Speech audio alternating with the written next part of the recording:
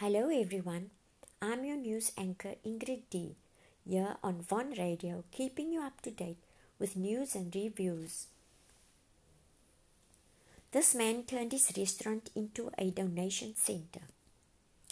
At the Optimist Daily, we like to honor the everyday heroes that make communities thrive.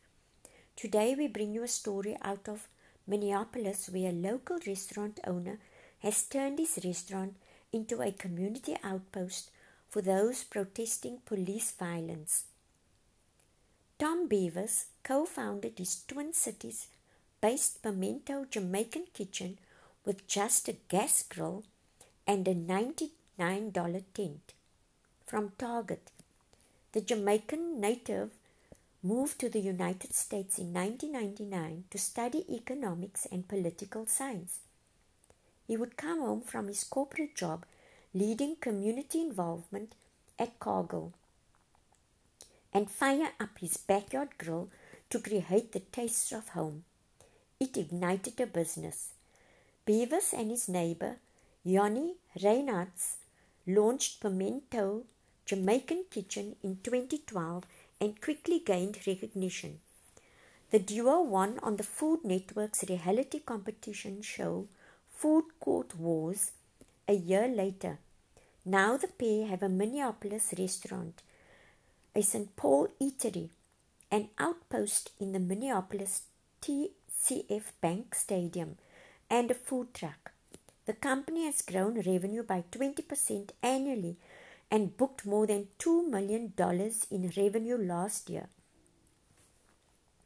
This past week, Beavers and his team turned the Minneapolis location into a donation and staging center for essential supplies like masks, gloves, food, and water.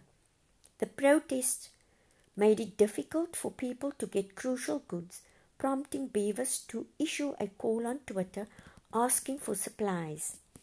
We saw the need to step up. We closed the restaurant's food services on Sunday to focus on relief services.